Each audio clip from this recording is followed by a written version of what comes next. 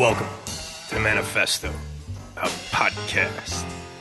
Your regular visit to the archives of vanity, where men and women who stopped making myths turn to issuing proclamations.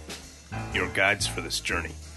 My co-host Phil Clyde, author of the National Book Award-winning short story collection, Redeployment. Our crack producers, Alex Brooklyn and Adam Camara of Racket Media, and me.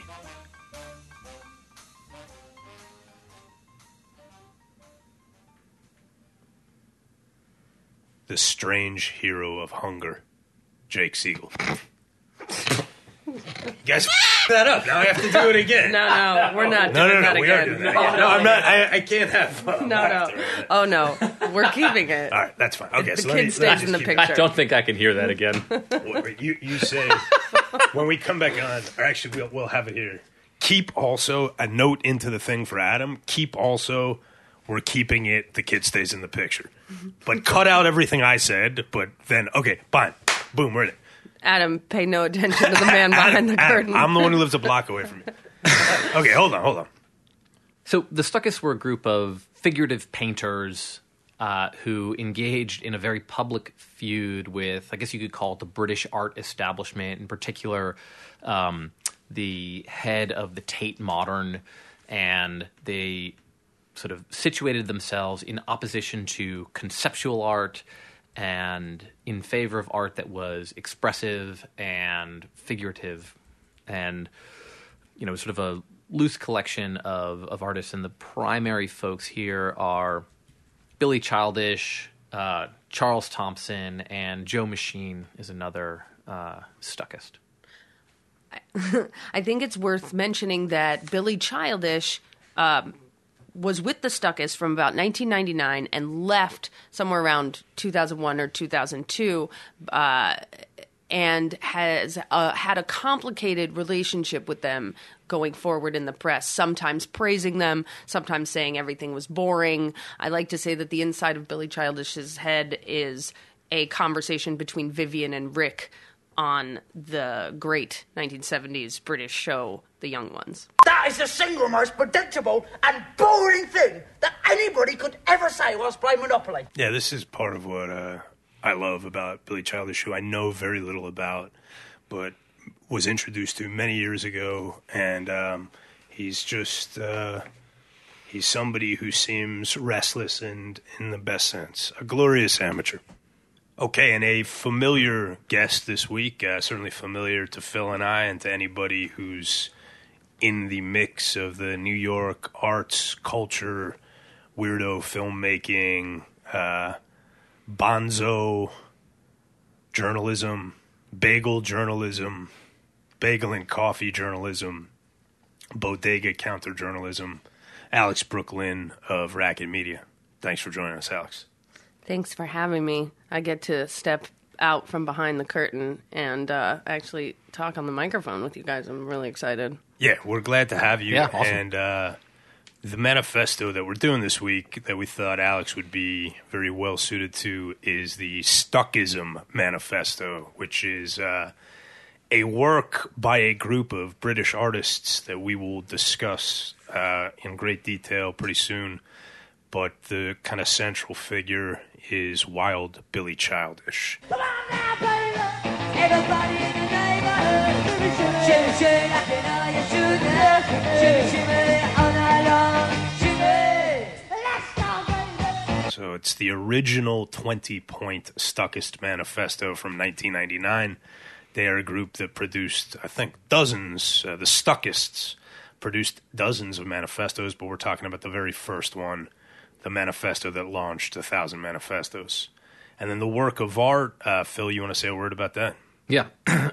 Julio Cortázar's The Pursuer, which is a long, short story. You can find it in the Blow Up and Other Stories, which is about a character very clearly based on Charlie Parker. And, Cortázar is one of my favorite writers, so I'm excited to be doing this. Yeah, I think it was a really smart choice and a pleasurable read. So, but just to to say a bit more about Alex and why she'd be good for the Stuckist Manifesto. She's a very talented visual artist. This is about visual art. Phil and I are scriveners, and so we wanted somebody. We are not talented visual artists. No, I'm not even. I don't even have a talented eye. I don't even trust myself to recognize talent in visual art all the time. Though I can tell the difference between art and non-art, as we will explore. Can you? Yeah. Also, Yeah, I we'll would see. say that you were a pretty talented visual artist in the affect of your dress. I appreciate that. I don't know anyone else in the world who would agree with you, but it's nice. It's nice to be seen a Probably certain John way by Cassavetes. friends. Peter Falk, I think, is who you meant to say that. Or any like crumpled coat, coffee spill, mustard not shirt. any crumpled Not any, coat. but many. Anybody who reasonably might have been in the company of Cassavetes or Peter Falk between 1974 and 1986, something like that. But I think Ben Gazzara wore too many. What are they called? Ascots. like yeah. weird scarves, like theater man scarves. Okay, let me reel this back in. Ben Gazzara ascot tangent. Okay, hold on. The Stuckists. Your paintings are stuck. You are stuck. Stuck, stuck, stuck. Said Tracy Emin, apparently, according to the beginning of this manifesto, which is against conceptualism, hedonism, and the cult of the ego artist. Okay, so Tracy Emin, who delivered that sort of exhortation about stuckness, I think was in a relationship with this British artist named Billy Childish. They And were together in the early 80s. Yeah. And the story goes that she wanted to go to some gallery show. I forget the name of the artist, Sarah something. And he didn't want to go. He thought everyone just wants to do coke and look at how great they are. So I'm not going. Her, being his girlfriend, was very angry about this and told him his entire way of life was stuck. His paintings were stuck. He had no vision, basically. So this is one of the first things that I like about this manifesto is that it begins in a bit of super trivial personal spitefulness and vindictiveness, which, can either fester and be poisonous, or you can transmute into some sort of creative venture. And in this case, I think that's what happened. So Tracy Emin accuses Childish of stuckness, and then it's actually not Childish himself who decides to take that accusation of stuckness and make of it an artistic movement. It's his friend, another figurative painter named Charles Thompson, who goes to Childish tells this guy Thompson that Emin had accused him of stuckness. They sort of marinate on that conversation about stuckness for a few days, and then, kaboom, you have this Stuckist manifesto, and the idea of Stuckism is born. The idea of Stuckism, yeah, it is born. Inherently a reactionary sentiment, embracing a quote-unquote classic form of art over contemporary. And there would, of course, have been a time when Stuckist portraiture and landscape would have been deemed radical, as the Impressionists were. When I first came across the Stuckist Manifesto, when I first started reading about it, I was pretty on board. I love bullet points, and there's 20 of them, the 20 bullet points of the Stuckist Manifesto, and the utilitarianness of it all. It's like, this is what's bullshit, this is what isn't bullshit. And I took it as a lighthearted, but serious critique of art and the art of the time, 1999 to early 2000s, and what, in their opinion, had become this kind of abstruse joke. How conceptual art should have been the most careful in the balance between skill and nothingness, or between stuff and nonsense, if you will. However, in rereading the bullet points and researching and coming to a better understanding of the intentions of Stuckism, of its founders, I found it lacking in substance and weightiness, and there's a lot more I'll get into about that later. But found it, kind of disingenuous and not understanding of itself. And to be really weirdly blunt, suffering from a syndrome I call hating from outside the club, essentially.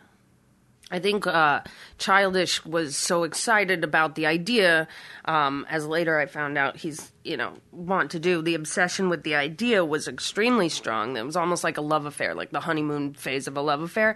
And according to him, they wrote the manifesto 50-50. But it was his friend Charles that, gave the form to an actual quote-unquote movement. So let's cut to the chase. And here's the first thing you need to know about Stuckism and what it represents. Artists who don't paint aren't artists. Art that has to be in a gallery to be art isn't art. The Stuckist paints pictures because painting pictures is what matters. And those aren't actually, to me, the most appealing points in this 20-point manifesto, but they are perhaps the most characteristic, the ones that can best serve as a kind of model for a cynic doki, if you will, for the manifesto and the movement as a whole. And the two central figures, Childish and Thompson, are both figurative painters, but they're not high art gallery figurative painters, I think it's worth saying. Or they are rather, they're not art school trained, credentialed, high art world figurative painters. And they set themselves very self-consciously in opposition to the art world. I mean, one of the bits of the manifesto is Brit art, in being sponsored by the Saatchis, mainstream conservatism in the Labour government makes a mockery of its claim to be subversive or avant-garde.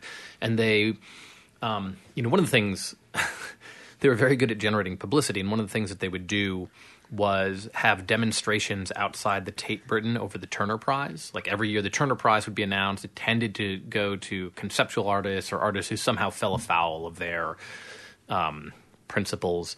And so they would have a designation. I think it's worth noting that they were dressed up as clowns or occasionally wore like a cat. One of them I saw in some pictures wore a Catwoman mask. To protest. As a way of mocking the prize, as a way of, sort of poking fun at how seriously it took itself. Right, and they got into a spat with Nicholas Serrata, Sir Nicholas Serrata, who is the head of the Tate Modern. And actually one of their first touring exhibitions was titled The Resignation of Sir Nicholas Serrata. And they'd, sent him a letter. God died in Western art sometime during the First World War, and although it was good fun knocking him off his high horse, watching the art brats of today kick him while he's down is somehow less amusing, especially whilst their dealers, like upmarket used car salesmen, stand in the shadows, wearing their Gucci uniforms, clicking their calculators, and whispering into their vulgar cell phones. The work these puppet masters promote we classify as car accident art, for the only audience it attracts is one lured by morbid curiosity. And then Serrata responds. And then in 2005, the Tate is offered 160 paintings that had had a very successful showing, and he declines them because he doesn't think that they're good enough, and they include the Stuckist work. So there's been this sort of ongoing and highly publicized battle between, the sort of the establishment, which versus the Stuckists, and the establishment in this case is representing sort of more conceptual conceptual art, the Damien Hirsts of the world, right. all manner of fraudulence and poison. Look, Jonathan Jones, the art critic for The Guardian, pens a piece in 2009 titled "The Stuckists Are Enemies of Art," which is not only a testament to the mental and moral deficiencies of Jonathan Jones. It's also obviously 2009, that's 10 years after the original manifesto. It's also obviously a testament to how successful the manifesto and the movement were as kind of PR and marketing exercises, which is what many of the 20th century manifestos were.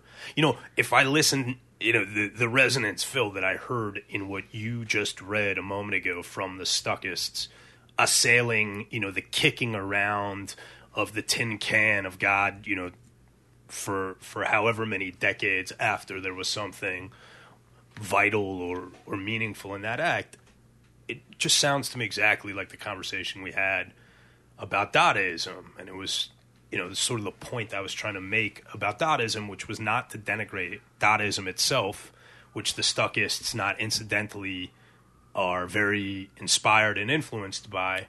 It was to say that what came after Stuckism, that Stuckism was a sort of, it was a cul-de-sac, and the aftermath of this elevation of anti-art was just grift, just the inability to produce art anymore, and the elevation of grift embodied in this case by Damien Hirst, right? So, to the let's highest talk levels. about sort of. So Damien Hirst would do things like take a rotting shark and put it in formaldehyde and suspend it in a glass He put case. rhinestones on a skull, but Not rhinestones, diamonds. diamonds on a Yeah. skull. No, that's you know, rhinestones you buy at a 99-cent store.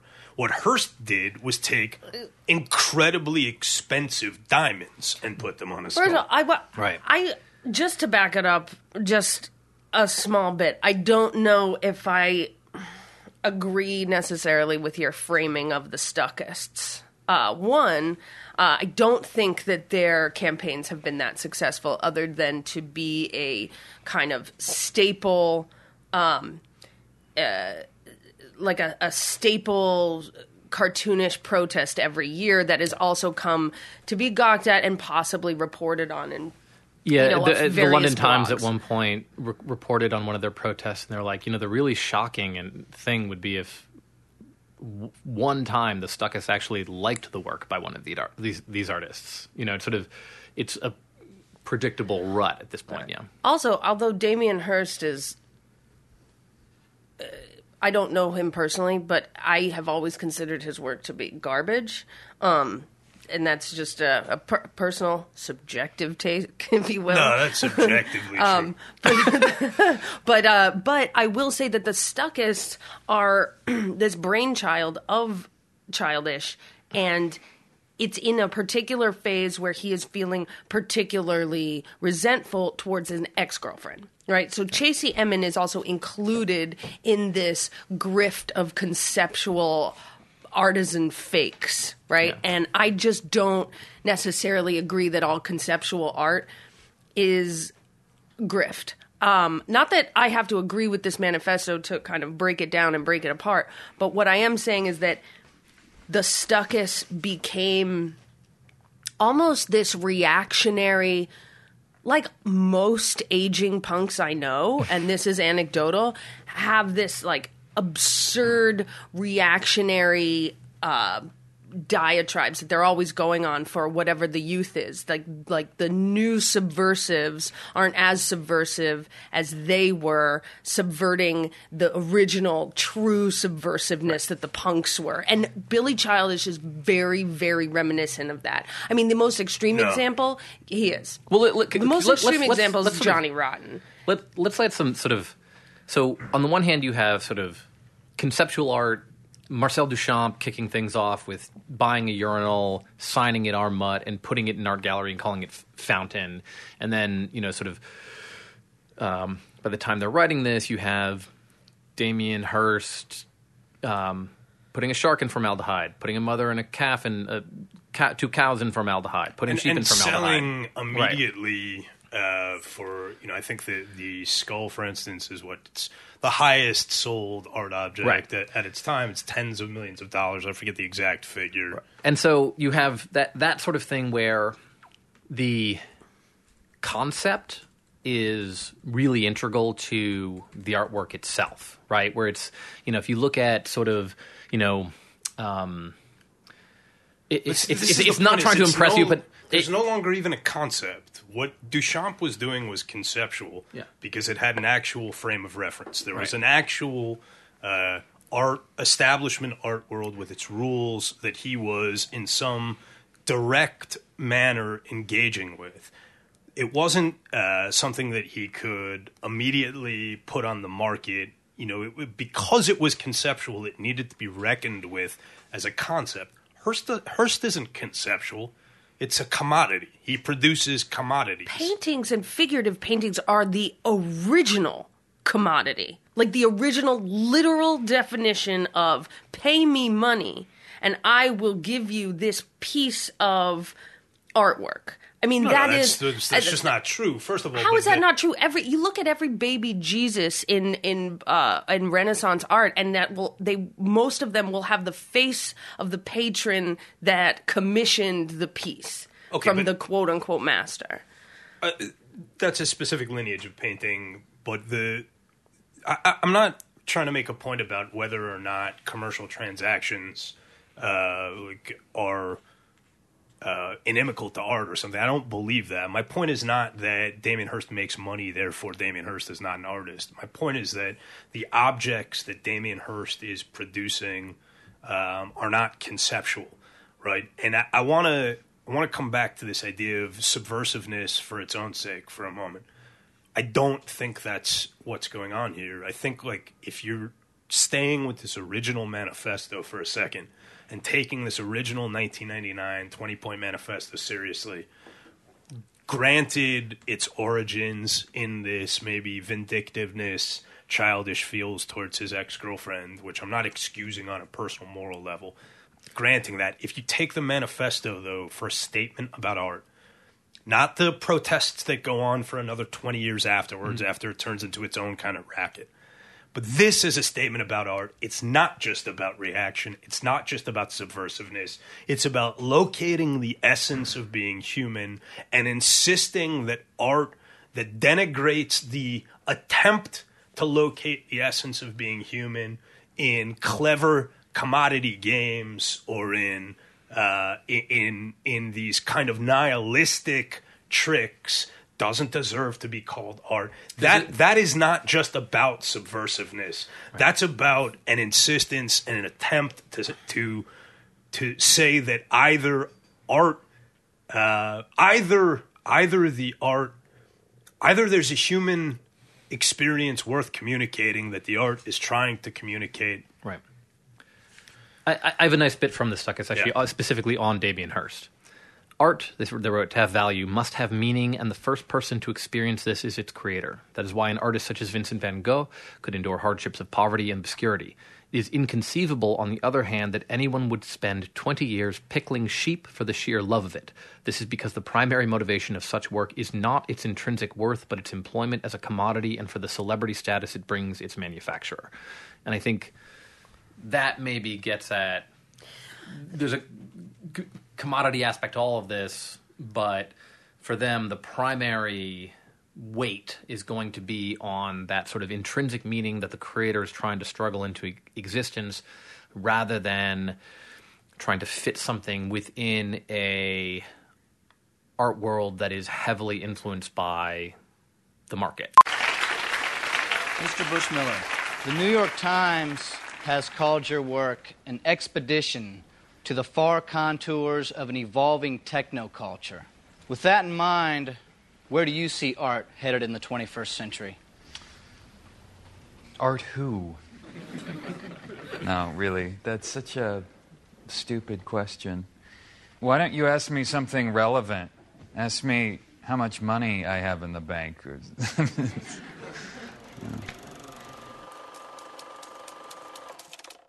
I just disagree that they're... So when I say subversive, I don't think they're doing this, the Stuckus did this for subversive sake. I think that it is, in essence, a reactionary manifesto because they are comparing their own subversiveness to the subversiveness of conceptual artists. Right. And they are using the most buffoonish of characters in the obsessively commodified art world in order to hold up as an example of all of these Yeah, artists. but they don't pluck that guy because of his buffoonishness.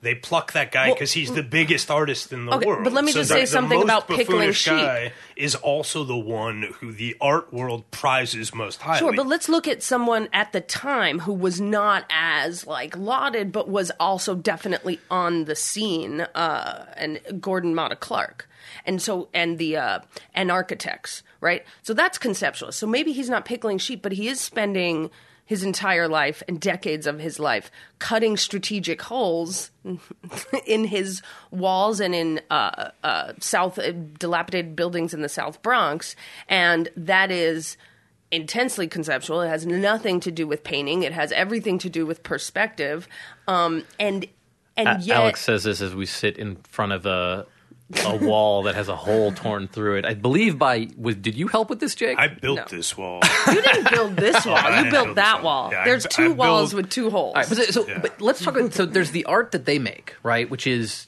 Billy Figurative paint. Yeah, Billy Childish is, imagine like a happier Edvard Munch. Fauvist sort Yeah. of style. And Thompson feels like a descendant of Chagall in a way, if you look at his stuff. And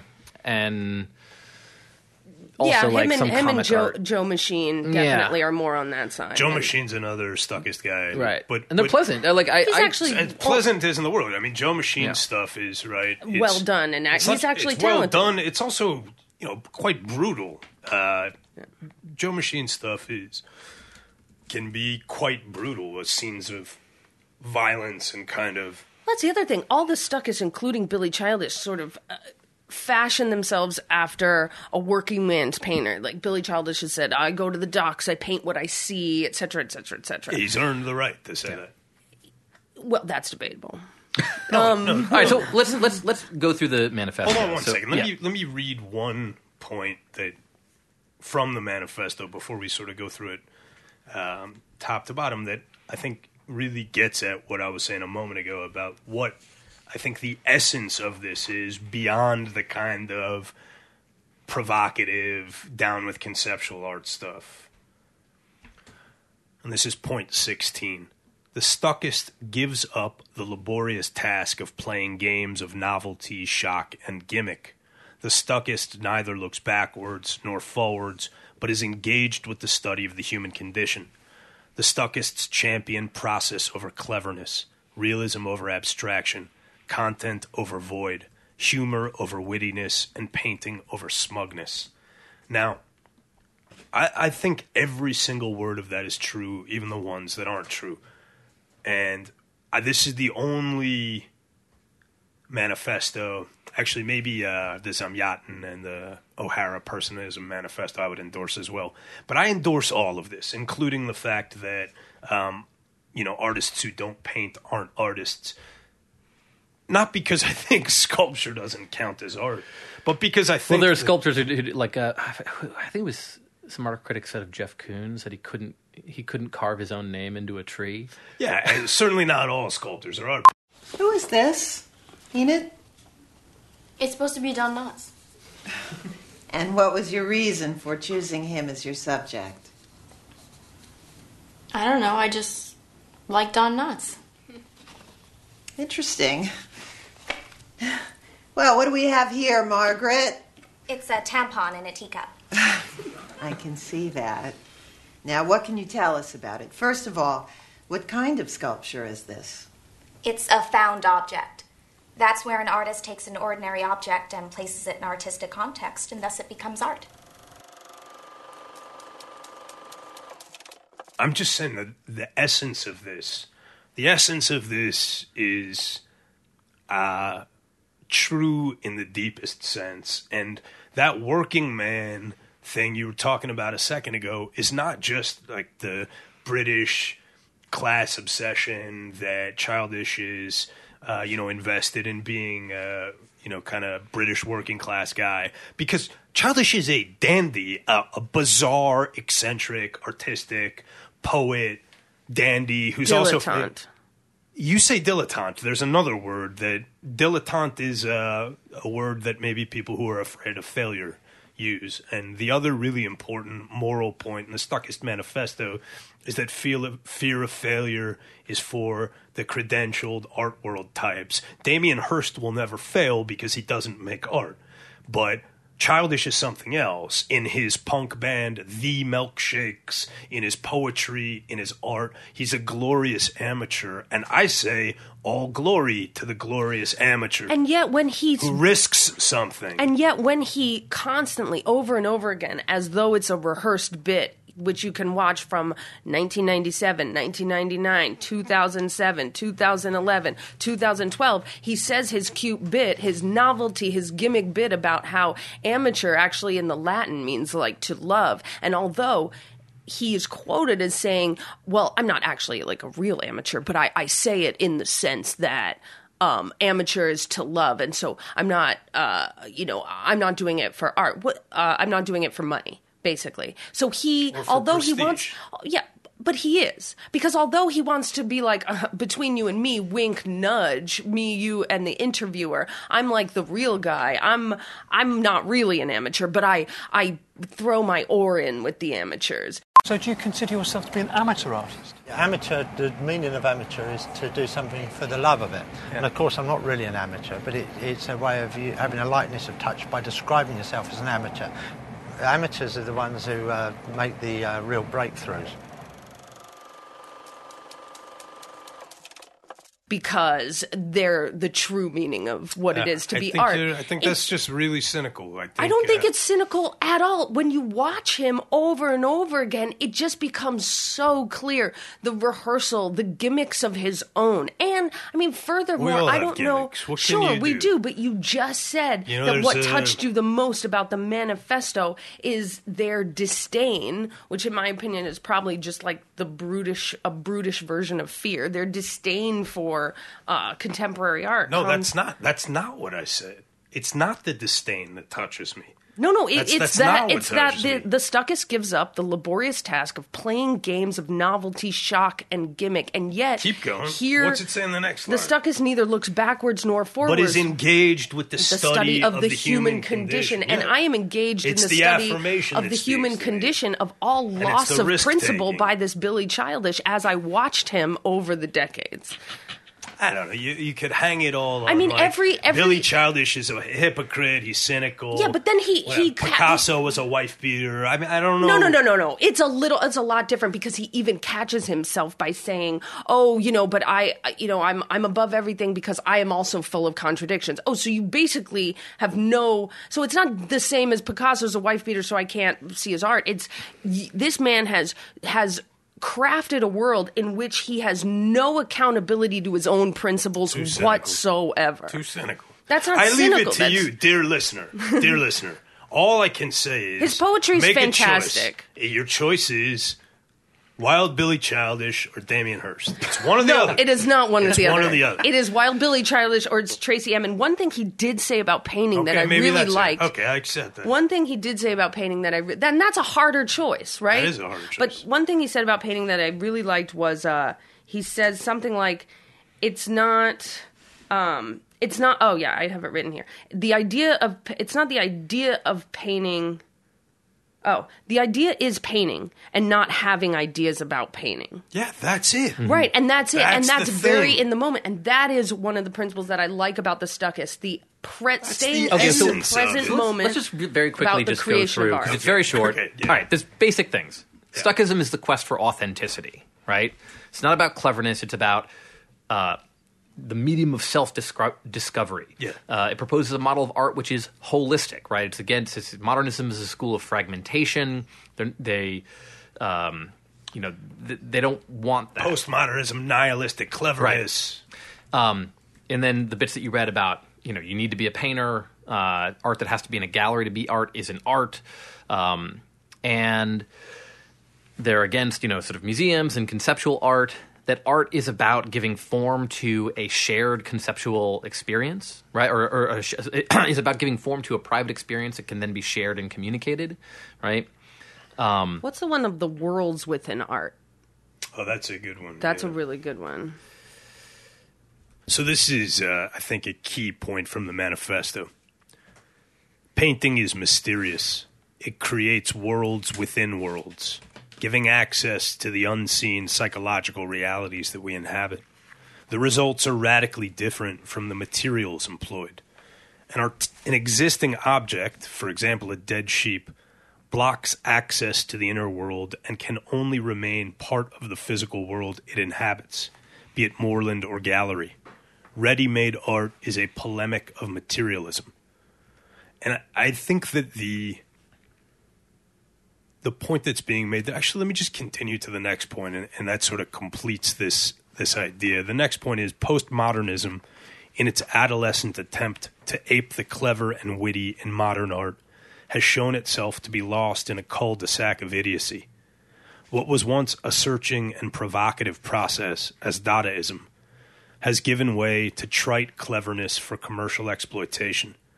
The Stuckist calls for an art that is alive with all aspects of human experience, dares to communicate its ideas in primeval pigment, and possibly experiences itself as not at all clever.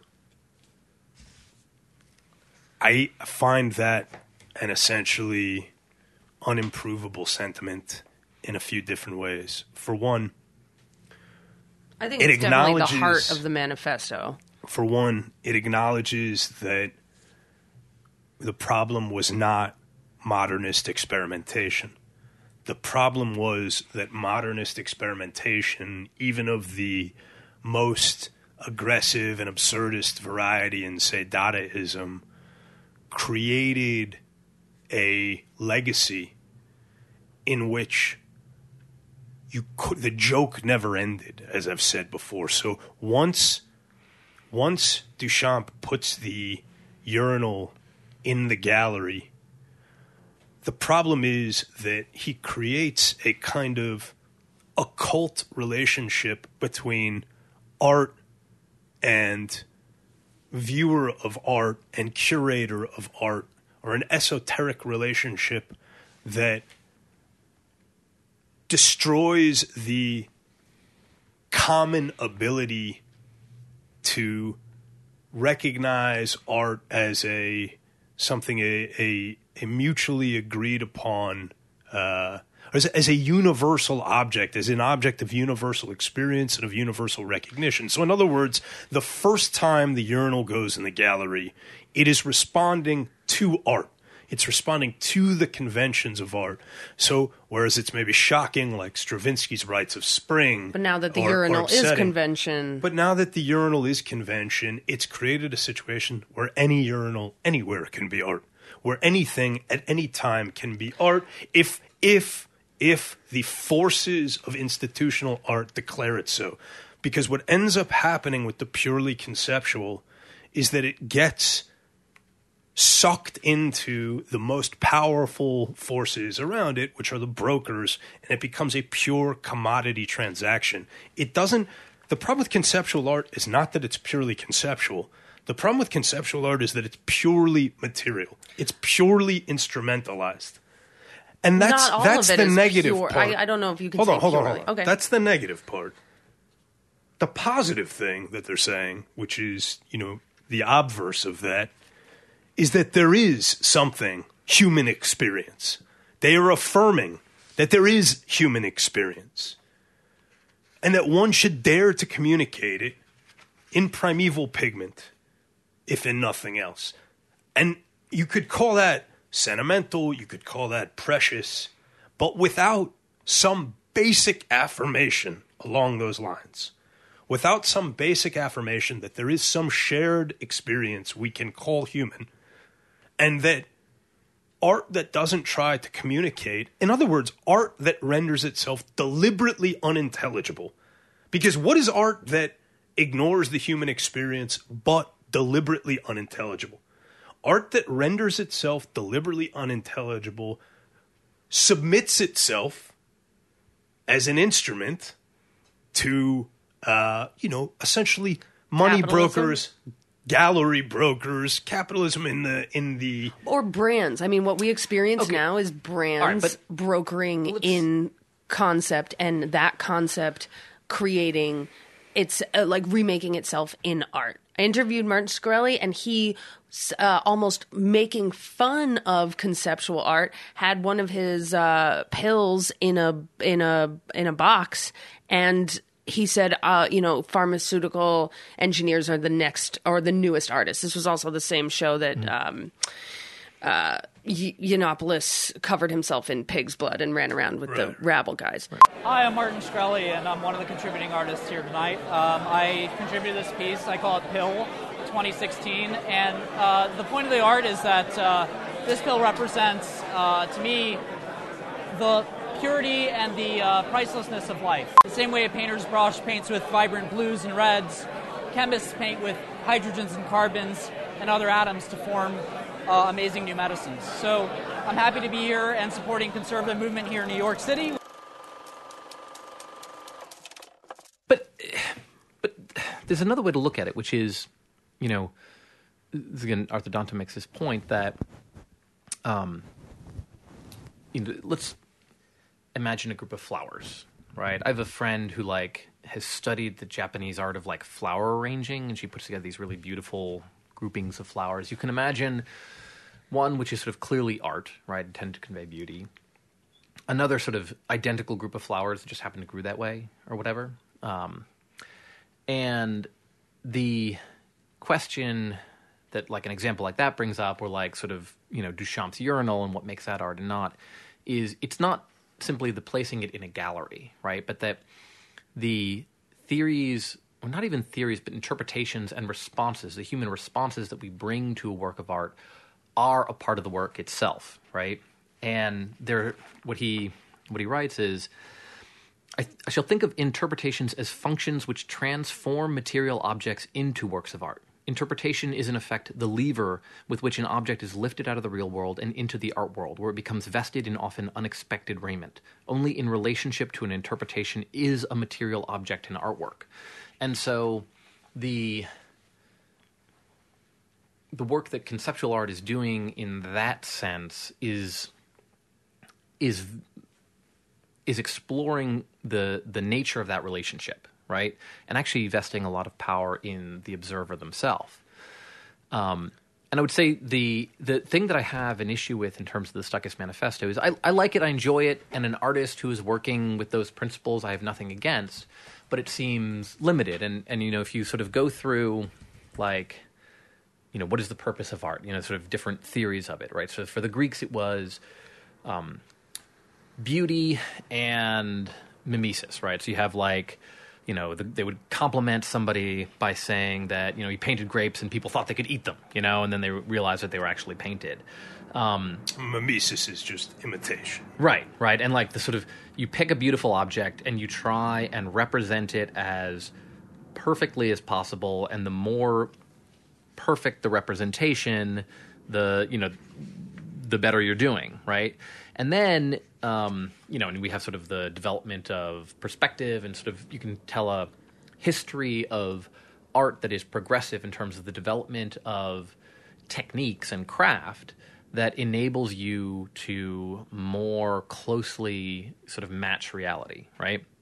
And then that starts to break down when you get to post-impressionism. And it talks about sort of when Matisse came out with The Woman with a Green Stripe, his wife with a sort of green stripe across her nose, what are we to make of this, right? Matisse can paint. They know that he has a technical skill to do something mimetic. He's clearly not doing it. And Croce comes up with this sort of expressive theory of art, which is very similar to what the Stuckists are saying is art, which is you're trying to communicate your feelings about the world and sort of let somebody into an interior experience, right? Which, works for some things. You can look at Giacometti and feel like that's what he's doing. It's a little harder when you're looking at the Cubist paintings of Picasso and Braque and being like, oh, this is communicating their feelings about, guitars.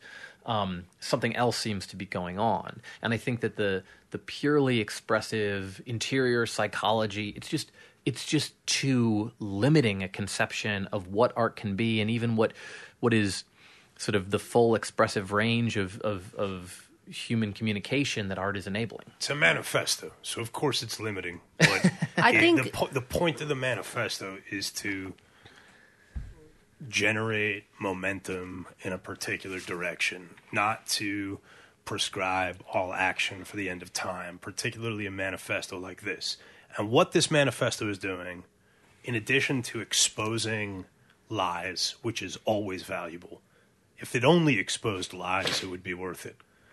But what it's also doing is suggesting a minimum criteria for art. Right? It's not if you a minimum criteria dictated by a few people who were.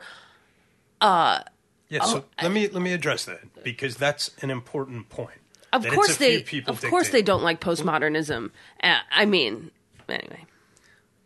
Let me address the few people. You say, of course, they don't like postmodernism, like they're being the elitists. But the point is, their minimum criteria, by establishing a minimum criteria, they're saying there has to be a universal element to art. That's what they're saying. The insistence on painting is the only real art. If you take these as literal prescriptions, of course they're limiting, of course they're maximalist, of course there are other kinds of art you could create that don't work within these definitions. But don't take the prescriptive element of it. Take the minimum criteria element. What the minimum criteria element does is establish a shared vision of art rooted in universal human experience that allows all people anywhere to participate in it, which is exactly the opposite of what the conceptual, interpretive model of art taken to its extremes does. This is the same move that much of postmodernism makes, which is by saying that something is infinitely or purely the product of interpretation, rather than the much more obvious or the more sort of intuitive acknowledgement that art, literature, visual art exists as some shared experience between object and interpreter, and that there has to be a definite object for the interpreter to have a foothold to create that meaning.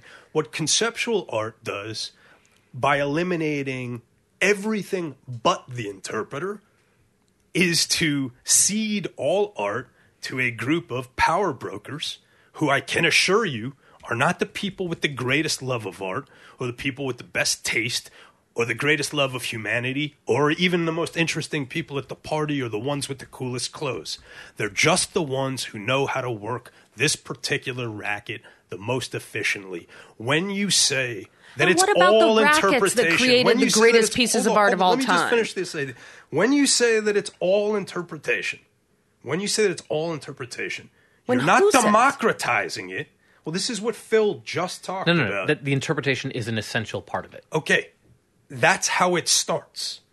But that acknowledgement that the interpretation is an essential part of it leads in late conceptual art, much of the later part of the 20th century, through the 21st century, leads to its only interpretation.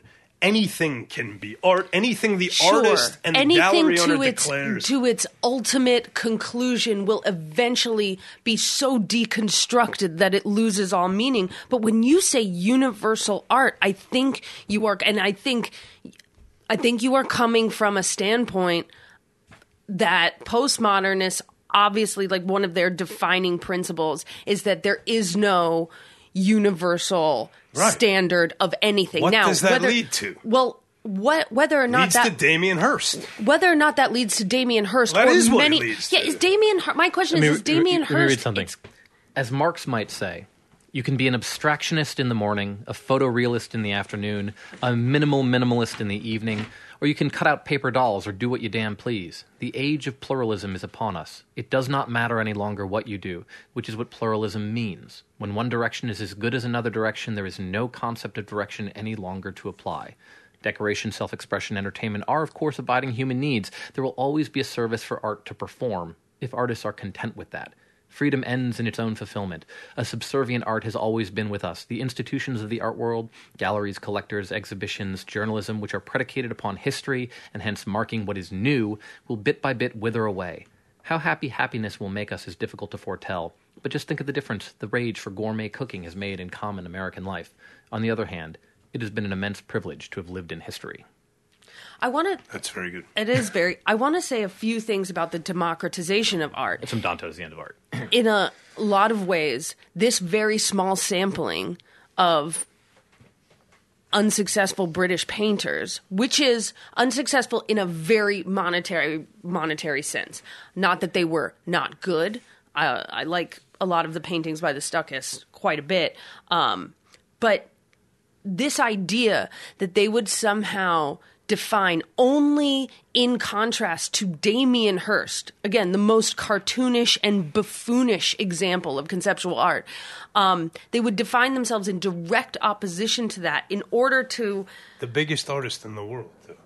You're leaving out that this guy what I'm also, is but not what you're leaving, marginalia. okay, He's the biggest artist But in what the you're world. also leaving out is that the experience and interpretation, when you look at things like architecture and space, is an art form that is all to the interpreter's experience. And that is designed specifically. Architecture is an art form that not only is about the process and about the intent and about the skill, but is also very much for the direct purpose of the experience of the interpreter or the audience that enters the space. And now conceptual art takes that kind of principle of architecture and the principle of experience and the principle of any amount of worlds that are possible from painting, and it puts it together. And there are so many artists. And they want to say Damien Hirst, and you want to say Damien Hirst, but the entire manifesto is based off of opposition to Tracy Emin, which I keep wanting to say Emin. And I think it falls short by making it so absolute and not allowing the manifesto to have its very clear fallibility and hypocrisy, and acknowledging that and acknowledging what is in fact wrong with the only people that are loud critics of the commodified conceptual art world. The only people that you allow to be these critics are these people that speak in absolutes, that date themselves and make themselves entirely irrelevant to the modern conversation. It doesn't feel irrelevant to me at all. But look, this is a manifesto. I think some of what you're describing are maybe the limitations or the flaws of the manifesto as a form. It's strident, it's absolutist, it doesn't do subtlety. But when you talk about architecture, I feel like you're making my point. The Damien Hirst equivalent in architecture is to take a deflated balloon and sell it as a mansion for $40 zillion, right? Architecture, far more than most or any perhaps other artistic medium, architecture has very strict conventions. A house is something with doors and a window that you can live inside of. And what about... And so that's the shared experience. My question is this. What about... I don't know how to pronounce her name. And where architecture What about is... Kasuma? The woman who makes the mirrored kind of infinite universes and starry nights that you can walk through and walk into. It's a great question. I don't know Kazuma particularly, but what I would say is this illustrates the point. This illustrates the point perfectly. I think that you need skill. No, you're absolutely right. But I just want to add one other dimension.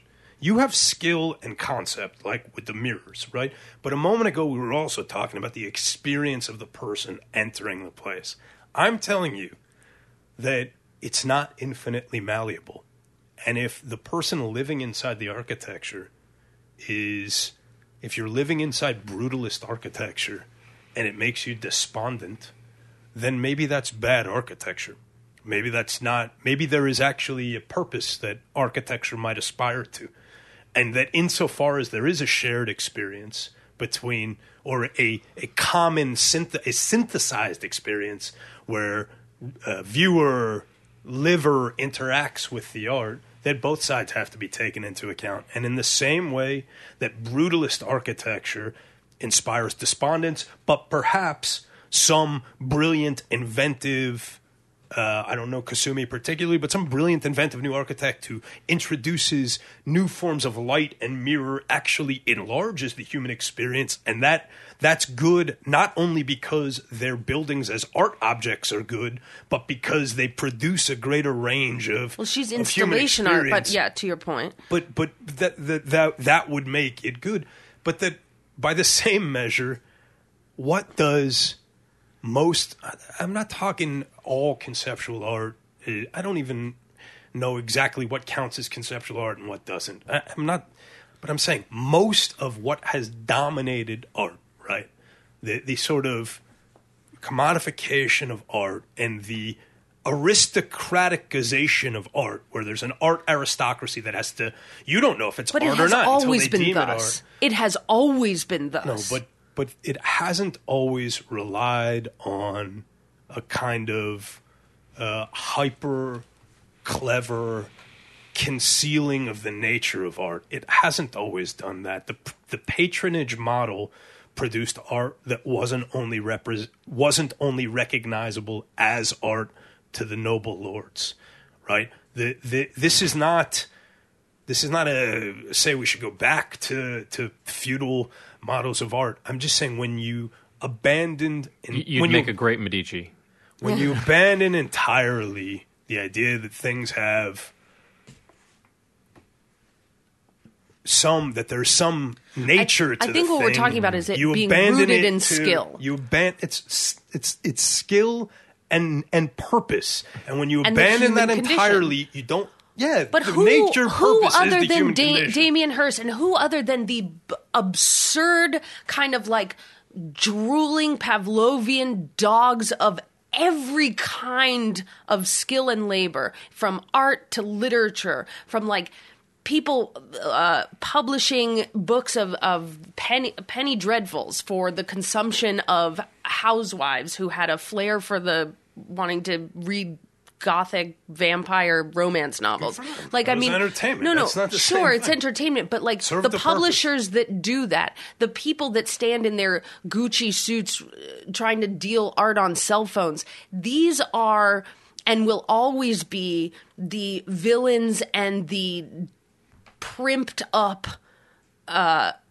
dogs that will like tear apart So turn what your true back art on them is. altogether. No, So no, it's not about okay. the people in Gucci suits. But It what doesn't- they don't what I'm matter, saying is actually. the what I like about the Stuckist Manifesto is their relationship between the human condition, spirituality, and skill. But what you can call it my objection to the form, but the form being so rooted in like a clear resentment that is not fully thought out makes it childish, and it makes it the opposite of democratizing without acknowledging any kind of.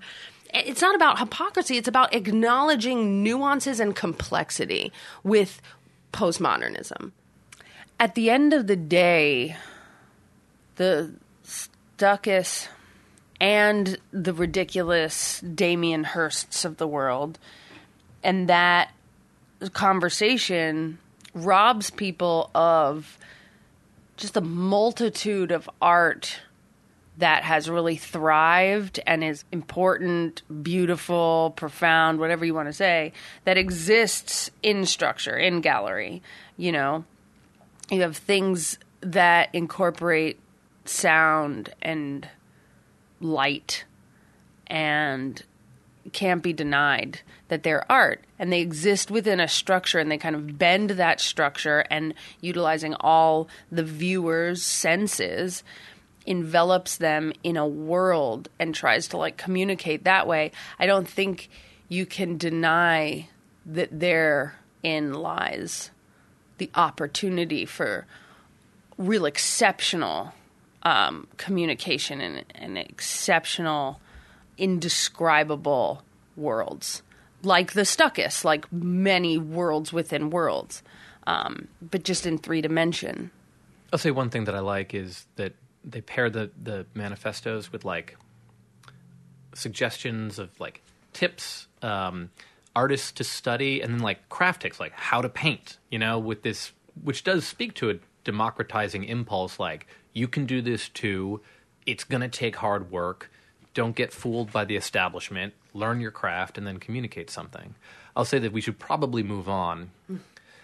Just want to say how I often wonder whether this is only writing in an age in which we run towards deception through infallible equations and conformity machines. And that is from Julio Cortázar's Hopscotch, which is a great experimental book that demands the reader come to it with a lot of theory. And that is I like that the manifesto is actually about art, and the work of art is actually a book. You guys are being pretty conceptual here. I'm going to interpret this as my way to exit stage left and let you guys discuss our manifesto's piece of art. Yes. All right. Thank you, Alex. Thanks, Alex.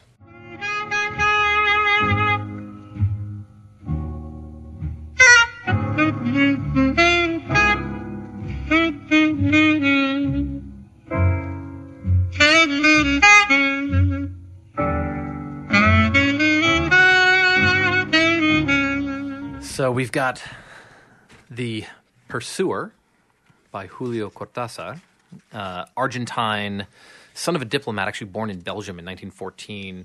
And his father left when he was 6, was sickly, read a lot. He said, I spent my childhood in a haze full of goblins and elves with a sense of space and time that was different from everybody else's. Briefly, he was a professor of French literature, forced out by the Peronists in 1946, moved to France, and then lived there for the rest of his life. He's considered one of the great, just one of the world's great short story writers, really important sort of Latin American boom author, and known for magical realism and sort of experimental novels. The story that we're focusing on today is one of his realist stories, and it is about a character who is fairly obviously Charlie Parker, and he doesn't really make much of an attempt to hide that. And it's told from the perspective. It's actually funny. And there's these classes that he gave in Berkeley where he was talking about literature, and they've been collecting a really great book. And he's talking about that story, and the main character is Johnny Carter in the story, but he accidentally will refer to him as Johnny Parker occasionally. Right. So not a attempt to hide that he's a Charlie Parker stand-in. It's right. He's supposed obviously to be very obvious. Charlie Parker. Yeah. And Charlie Parker was one of the sort of key founders of bebop, right? He's the bop guy, I would say. Right.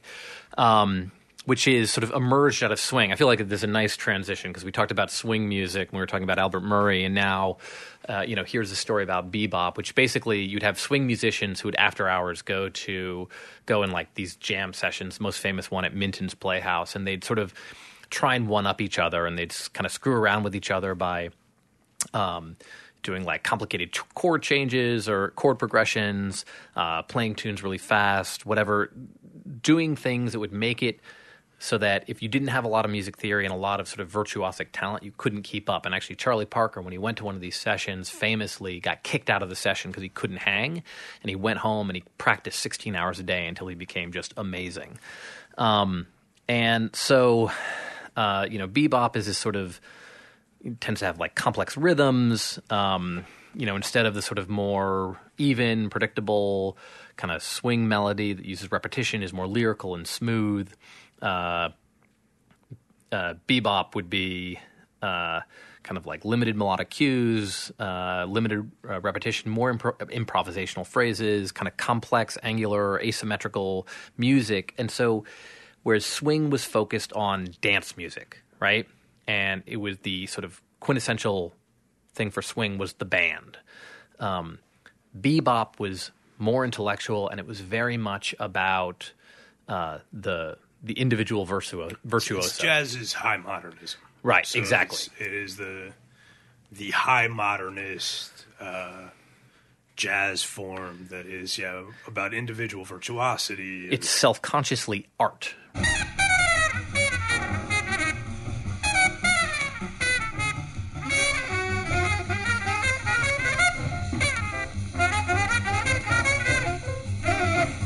right?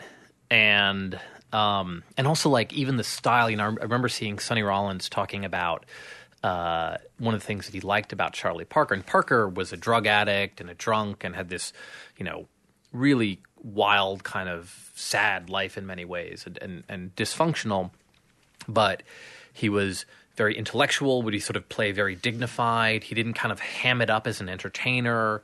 And so he represented for some of the younger artists a different model of, even though sort of in his private life he was a kind of train wreck, in the way that he performed and conducted himself on stage, he sort of demanded dignity and intellectual respect and those sorts of things. That rigorousness too. Like it wasn't was not lighthearted entertainment. It was serious artistic pursuit. Right.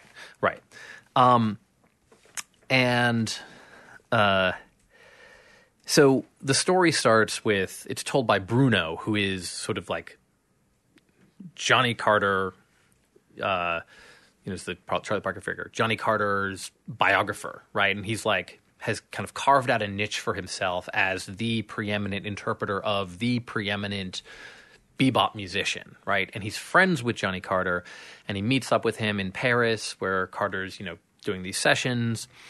He's lost his saxophone because he's always losing his saxophone. He's always pawning it for drugs or getting mad and destroying something.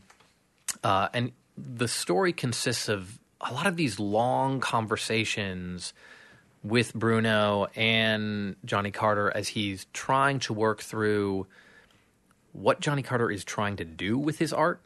And Bruno has this very kind of like analytical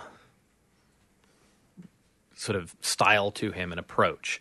And then Johnny Carter is sort of always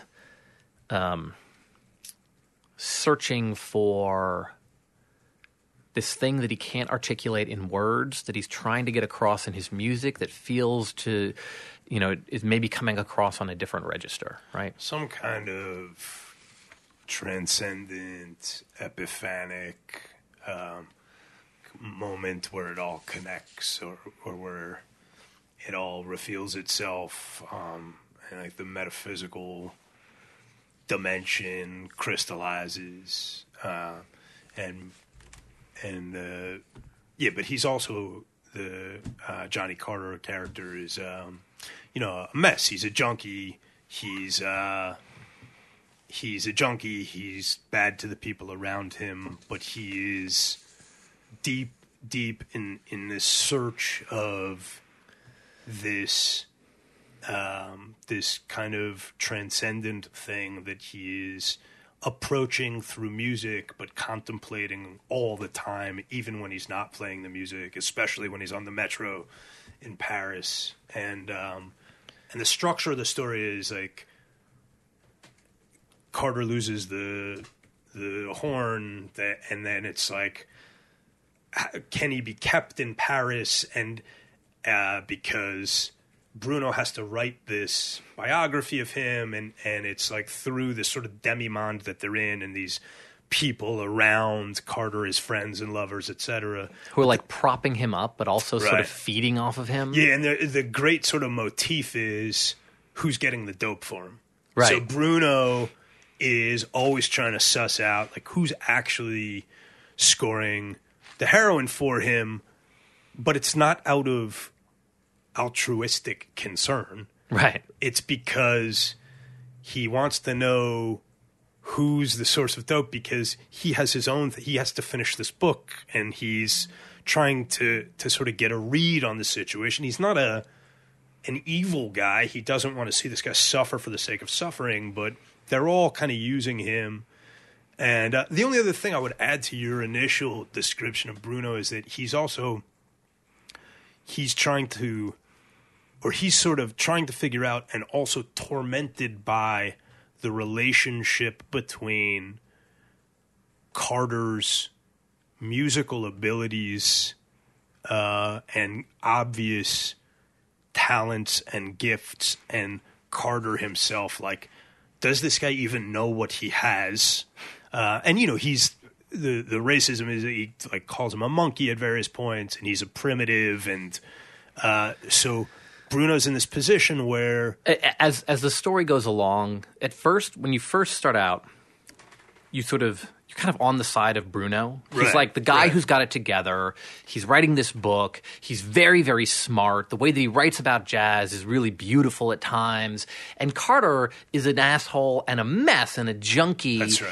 And he's talking crazy talk a lot of the time. So you're sort of on the side of Bruno, and he's got to mind this guy. And then as the story progresses, and it's really well, I mean, Cortázar is an amazing writer, but like it's very well but subtly done. Like you sort of realize there's something deeply screwed up, not just with Bruno and the way that he's treating Johnny Carter, but also even with his own approach to the music, right? And that there's a part later in the book, later in the story. It's a long story where he's having this. Disagreement because Johnny reads his book, Bruno's book about him, and he starts saying like there are things that you left out of it, and he says a man can't say anything right away. You translate it into your filthy language. So the title in Spanish is El Perseguidor, which is ambiguous. It can mean the pursuer, which is how it's translated into English, but it can also mean the persecutor. And so that sort of sense of it, in particular the way that there's this sort of parasitic relationship of the very analytical Western sort of rationalist approach. The critic to Johnny becomes sort of a part of the torture that Johnny is going through as an artist. Say a little bit more about what it is that Johnny feels Bruno has left out, though. What has he not included in the biography? Deliberately, we find out. Well, he hasn't included what a wreck Johnny is. That's one thing, right? He hasn't incorporated into the whole life. So that's a deliberate decision that he makes, though. Yeah. That he, and I think Johnny's, what he says at some point is like, the man is not there. It's something along, like you've left out actually the character of me, something along those lines. But Bruno's done that. I think what comes across, you made a very astute point about the structure and this turn that occurs, which I hadn't even fully processed, but yeah, that's exactly how you read it. You come into the story through Bruno, who's like, all right, what's going on with the junkie this time? Right. How am I going to help this guy out? And Johnny is talking like he's often like the junkie missed, he's like slurring profundity, what he thinks are profundities. And then gradually that relationship sort of reverses. You come to understand, actually, no, Johnny's onto something profound. Right. He is a mess. It's not that he's not a mess and a junkie. He's all those things. He's also into something really deep and profound. And Bruno is not just trying to help him. He's also sort of terrified of that and resentful of it because it's outside of his control. It's outside of his critical faculties. So there's something that he can't understand, which he's both drawn to Right. and I don't know if resentful is the right word, but something like resentful. And the best he of. can do is translate it into his filthy language. Yeah. The there's a bit where he says, Johnny's art is neither a substitute nor a finished thing. He preferred desire rather than pleasure, and it hung him up because desire necessitated his advancing, experimenting, denying in advance the easy rushing around of traditional jazz. This jazz cuts across all easy eroticism, all Wagnerian romanticism, so to speak, to settle firmly into what seems to be a very loose level where the music stands in absolute liberty, as when painting got away from the representational. It stayed clear by not being more than painting. But then, being master of music not designed to facilitate orgasms or nostalgia, of a music which I should like to call metaphysical, Johnny seems to use that to explore himself, to bite into the reality that escapes every day. Johnny doesn't move in a world of abstractions like we do. The reason for his music, that incredible music I've listened to tonight, has nothing to do with abstractions. Or so he would like to think. Yeah. Right? But, you know, it has nothing to do with abstractions. I deal in abstractions, which through which this sort of primitive effusion can be properly contextualized. Right. And he initially in the story, he's like, you know, Johnny's the mouth and I'm the ear. So it's not to say Johnny's the mouth and I'm the, like the ass end of something. Yeah, it's a great passage. Actually, I have that one bookmarked. But then later, after having compared himself to the asshole, right? Later, he comes this decision that like he's more important than the artist because the artist doesn't know what he's doing, and you need the critic to. It's funny. There are all these sort of resonances with our previous conversation. So Anatole Breuard, who I've mentioned a number of times, one of my favorite writers, who was passing for white with most people most of his adult life, but was from a black family. He, in his memoir, his great memoir, Kafka Was the Rage, he talks about how one of his first assignments for Partisan Review was they wanted him to write about jazz. Yeah. Now, did they think he was black and he thought that he was passing and who knows, but whatever, they wanted him to write about jazz, whether they thought he was black or white at the time. In the memoir, what he recounts is that he didn't want to write about... Now, this is at a point when he's definitely passing. He's definitely passing as white when he writes the memoir. And what he writes is that he didn't want to write about jazz because it seemed too primitive, too much an evocation of a kind of folk art or primitive art. And he was afraid that it would, call into question his own primitivism. Now, he phrases it in such a way, or it's contextualized in such a way that because he's from the provinces in New Orleans and here he is in New York, he doesn't want to be thought of as provincial. But, when you know something about him, you see him. And of course, the irony here is that, Breuard was this highly sophisticated, highly cosmopolitan. Primitive is hardly what he would bring to mind. But the great biography of Charlie Parker is Stanley Crouch, who was a sort of disciple of Albert Murray's, who we talked about last week. Crouch writes this sort of classic biography of Parker called Kansas City Lightning, The Rise and Times of Charlie Parker. And one of the things Crouch says about Parker is that what Parker was doing in a way, when I talk about the high modernism, what Parker was doing in part, Crouch says he was the first guy to play in digital time. Yeah. I was going to bring up the same. He improvises with the past. He improvises in the present with the past, the present, and the future.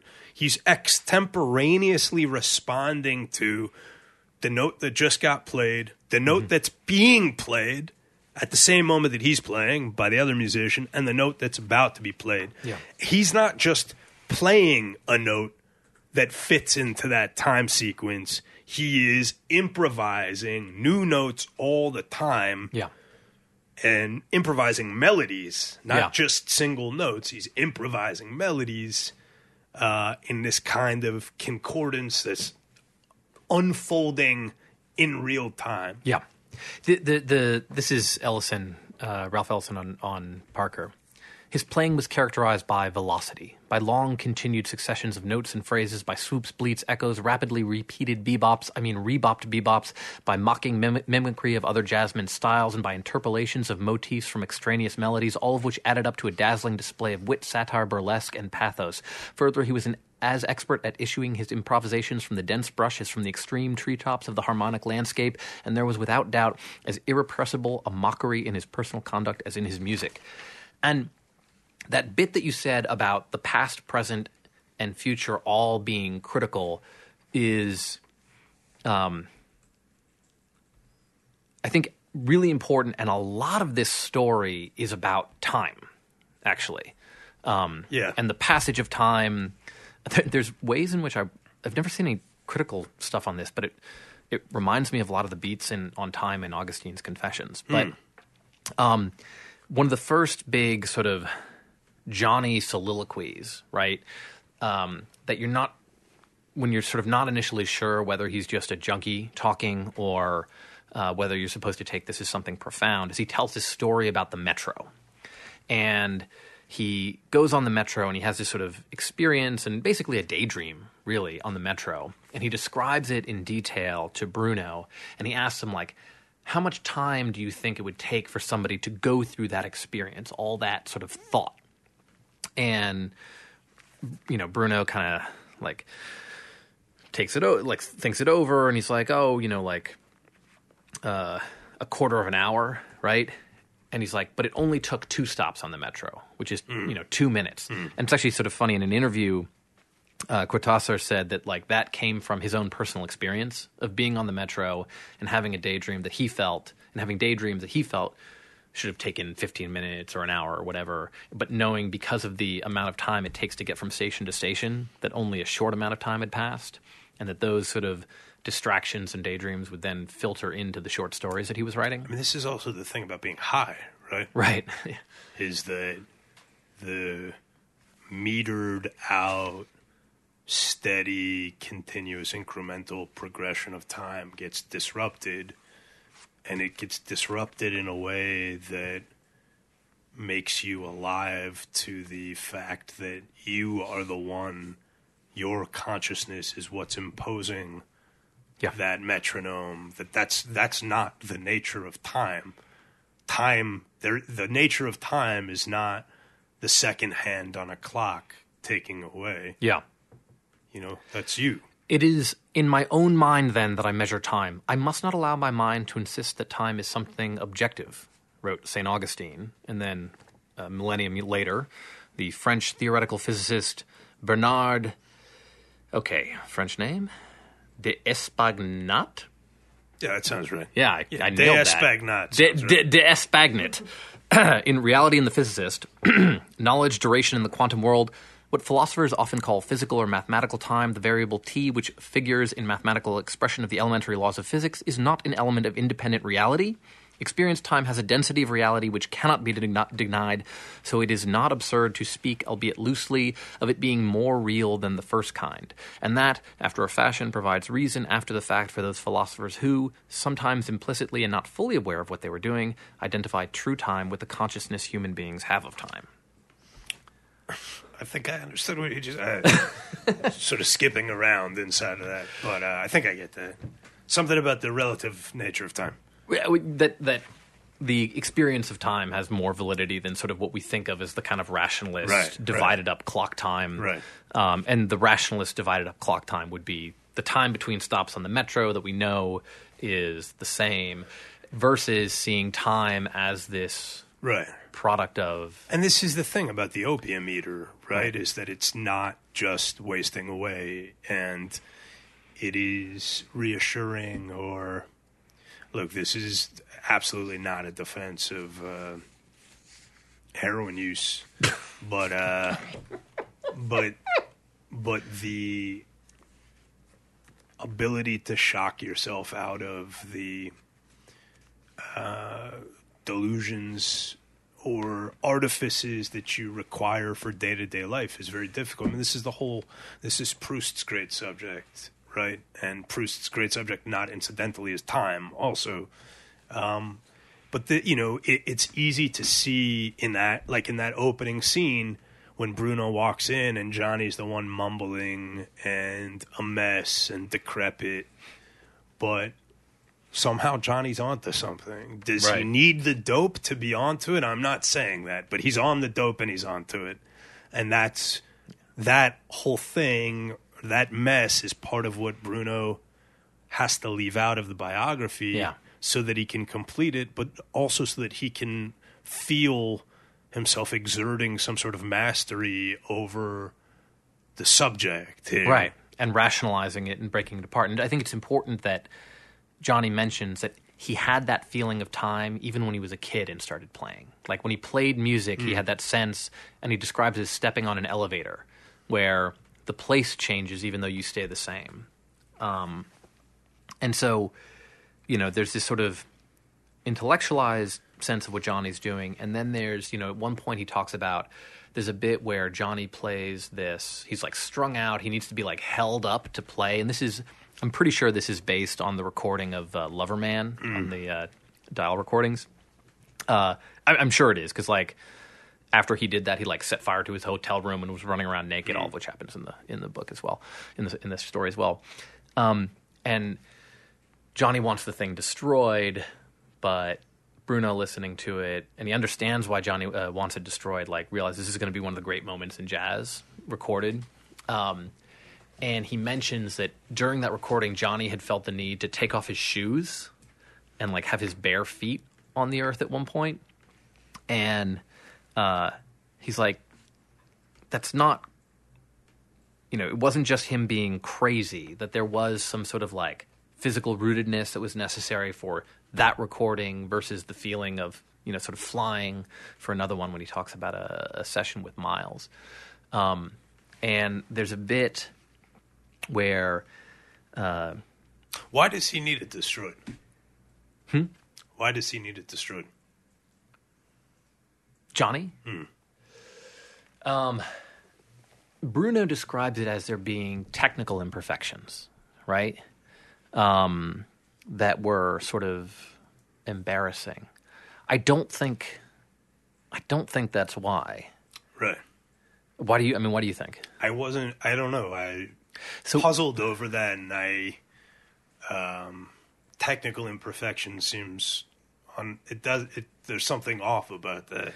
There's a bit where when he announces that Johnny is a pursuer, right? He's not hunted by something. Like, people see him as like haunted by his art. He's like, no, he is the hunter, and his accidents are, the accidents that happen to a hunter in pursuit of prey. And all this is happening at sort of like this intense emotional pitch. Like, Johnny's child has died, B, right? And he like finds out about it. Back in the States. While he's in Paris. Right, while he's in Paris. But of course he's strung out, so it's not like they deliver the news to him and, like a sane, sober father, he immediately begins to grieve and make funeral preparations. Because he's out of time. Yeah. He's out of joint. So the thing has happened, but the cause and effect are not synchronous. And he's processing it in this sort of delayed way, and there's a moment where he's talking to Johnny, and it sort of seems important, where he's sort of denigrating his own art, and he's saying, let me see where I can find it.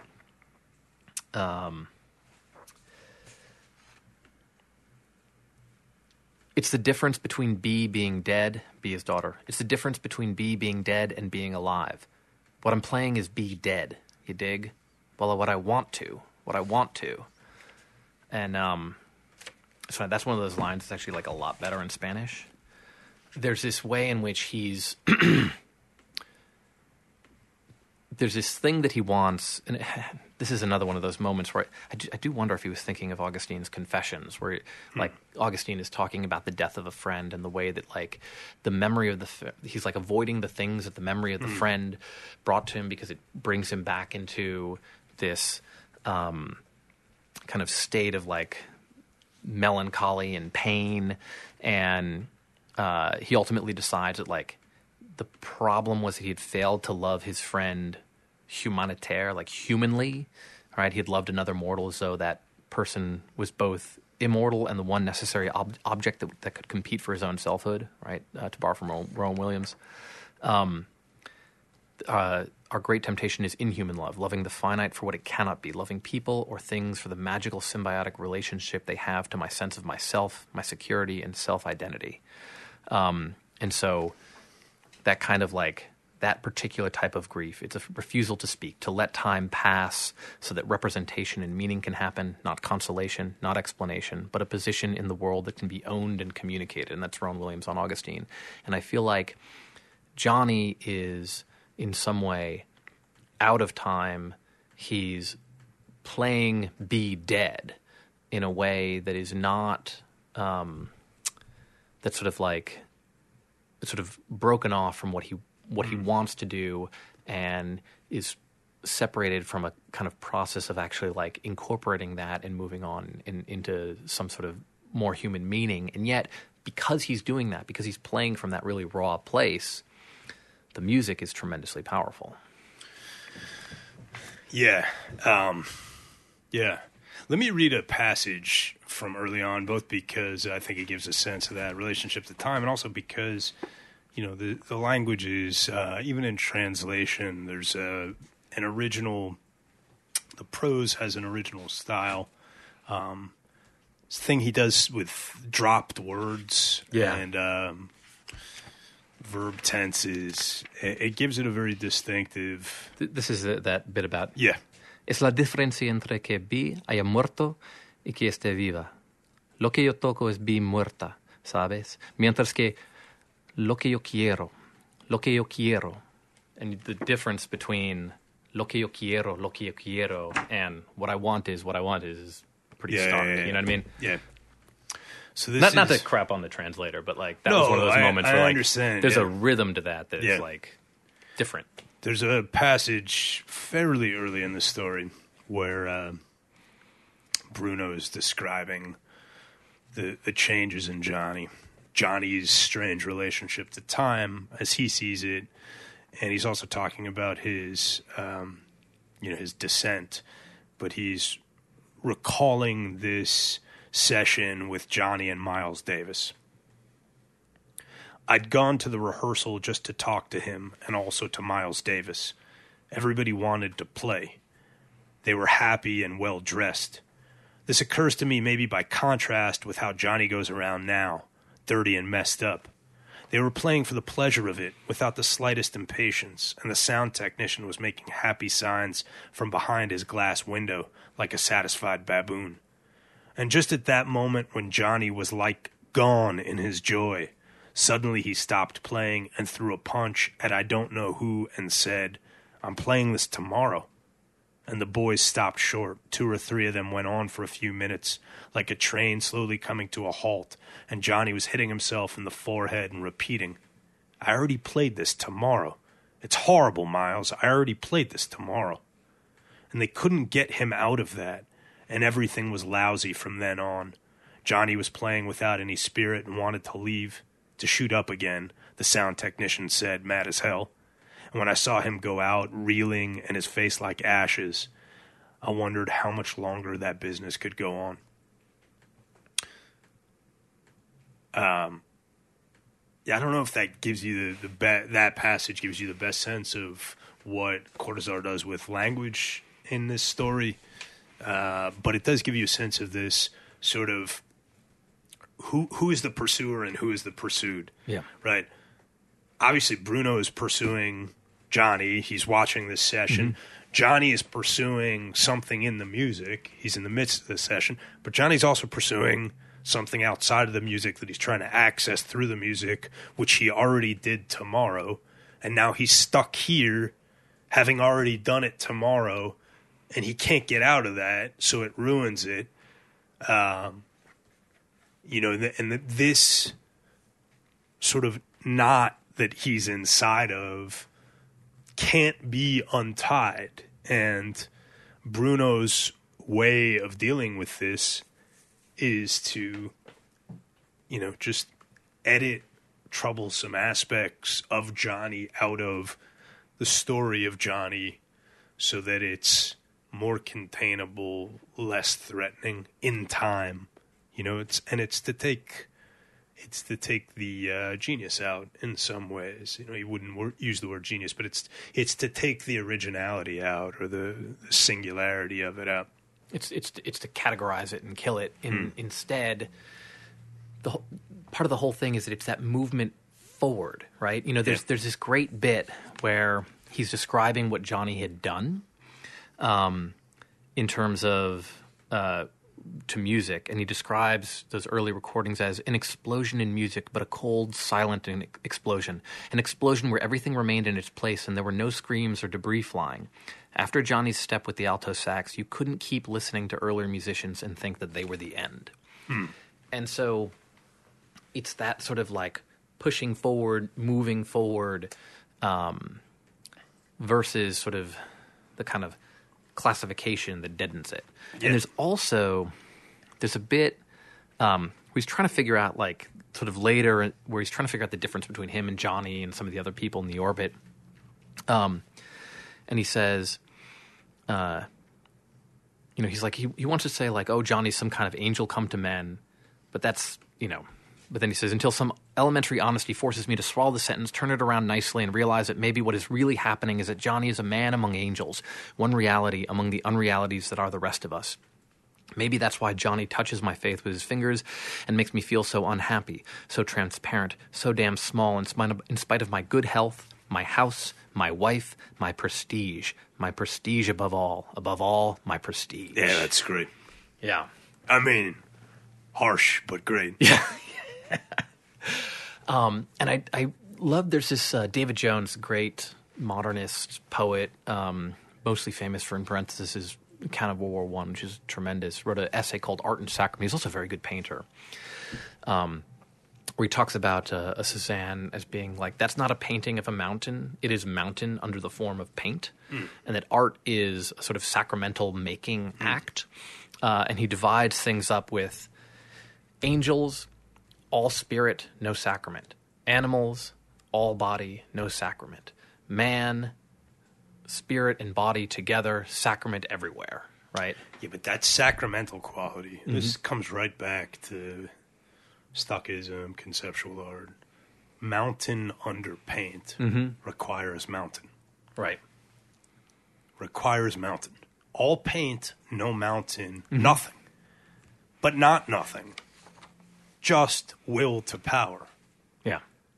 It's nothing unless you say, but it's nothing that you're calling something, so therefore it's a claim on the world. It's a claim to power. It's a will to power. There's a bit where, so there's a bit in Hopscotch, which is a really interesting book. As soon as you point at the thing that's not there, and you say, not, I ask you to see something, not I'm trying to communicate with you, but you sort of assert it in this way. You're making a claim to power. That's all. Yeah.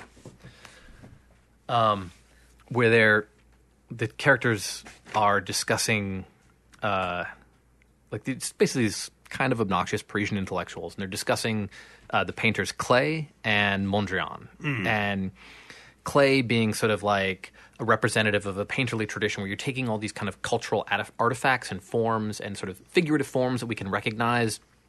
And so because you're using that, it requires a certain degree of cultural knowledge of his reference, right? Even if at a purely intuitive level, with Mondrian being these like color scheme, purely sort of floating, not floating, but squares, abstract, pure formal abstraction, right? And so this is from Hopscotch. Think about Mondrian a minute, Etienne was saying. Next to him, Klee's magic symbols are nothing. Klee played with fate, the gifts of culture. Pure sensibility can be satisfied with Mondrian, but you need a whole bag of other tricks with Klee. A sophisticate for sophisticates. Chinese, really. Mondrian, on the other hand, paints the absolute. Stand naked in front of him, and it's one thing or the other. Either you see or you don't see. Pleasure, thrills, illusions, fears, delights are completely superfluous. And they sort of disagree about that. He's saying that basically a painting like one of Klee's calls for a degree at lettres, or at least at poésies, while all Mondrian wants is for a person to mondrianate, and that's all. That's not it, Etienne says. Of course it is, Olivieri says. According to you, a Mondrian canvas is sufficient into itself. Therefore, it calls upon your innocence more than on your experience. I mean, Edenic innocence, not stupidity. Even that metaphor you used about standing naked in front of a picture has a pre-Adamite smell about it. Paradoxically, Klee is much more modest since he asks for the cooperation of the viewer and is not sufficient unto himself. The fact of the matter is that Klee is history while Mondrian is atemporality, and you're dying to find the absolute. Do I make myself clear? The absolute, Lamaga was saying, kicking a pedal from pubble to pubble. What is an absolute, Horatio? Look, Olivieri said, it's just that moment when something attains its maximum depth, its maximum reach, its maximum sense, and becomes completely uninteresting. That's good. Yeah. And maybe, I think we sort of discussed this, but maybe I'll end with one thing about Cortázar describing his own style, because he describes himself as like a failed musician, and how when he was born, the fairies that tossed blessings and curses into the baby's cradle. One decided I could be a musician, but there was another who decided I would never be capable of handling a musical instrument, and so he had to become a writer. And he talks about sort of this kind of pulse that is essential to him in writing. And he says, because if there is something we are sensitive to, it is profound intuitions, irrational things. We really are, even if our intellect often goes on the defensive and forbids them, denies us access to them. The great pulsations of blood, of the flesh, of nature move outside the realm of the intellect, and there is no way to control them through logic. And that is why his emphasis is on what he calls a musicality of style, right? To establish a special connection that the reader might not perceive, but is awakening in him the same, perhaps ancestral thing, that same sense of rhythm we all have, which makes us accept certain movements, certain forces, and certain beats. In a way, we read that kind of prose similarly to how we listen to certain kinds of music, and we plunge headlong into a kind of current that takes us out of ourselves and places us somewhere else. And I think that notion of what writing can do, if it has that musicality, is intimately related to what he feels Johnny Carter's shares, Cortázar's initials, what Johnny is pursuing in the art and can't articulate it. But part of that is because it can't be articulated in, Bruno's filthy language, but it is communicated in the sound and the sense of the art. Yeah. I am the strange hero of hunger. My girlfriend lives on the other side of the world and has started reading Crime and Punishment by Fyodor Dostoevsky. Do you recognise the main character? I ask her excitedly. Doesn't he remind you of me? I've only just begun, she answers. What's his name? Roger. But all the characters have about 3 different names. I always get confused and can't tell who's who because I'm dyslexic and don't make sounds for the names. But Roger's for short and his sister's called Dunya. Isn't Dunya a beautiful name? If little Huddy had been born a girl, we'd have named her Dunya. When I talk of the beauty of girls' names, or the strange bravery of artists, or see the light change over sea and sky, every second impossible showers of gold turn into terrible hues of purple and black, and my heart rate quickens because I'm amongst my own people. I am the hero of all of my favourite novels. I live in them and they live in me. I'm Arturo Bandini on Angel's Flight, swearing at a beautiful dark-haired girl in tattered shoes. I'm Roger, guilty of a terrible and senseless murder on the streets of St. Petersburg. I'm the strange hero of hunger, starving to spite myself in Christiana. I'm Johan Nagel, tormentor of the midget and suicide. I'm Ishmael, knocker off of tall hats. I am every novelist and every character ever dreamed. I am every one of my favourite artists and feel myself not one jot less but equal to all of them. Turner, Munch, Holbein and Hokusai. Naturally I have no heroes. I am my heroes. I am my brothers and sisters. I feel myself joined by the soul with all beauty. My heart sings with every brave endeavour, with the strange wings of impossible butterflies, with every rock that breathes life into the world. I stand shoulder to shoulder with all denouncers of meanness. I honour spirit and faith and uphold the glorious amateur. I am in love with desperate men with desperate hands, walking in second-hand shoes, searching for God and hearing God and hating God. I am a desperate man buckled with fear. I am a desperate man who demands to be listened to, who demands to connect. I'm a desperate man who denounces the dullness of money and status. I'm a desperate man who will not bow down to accolade or success.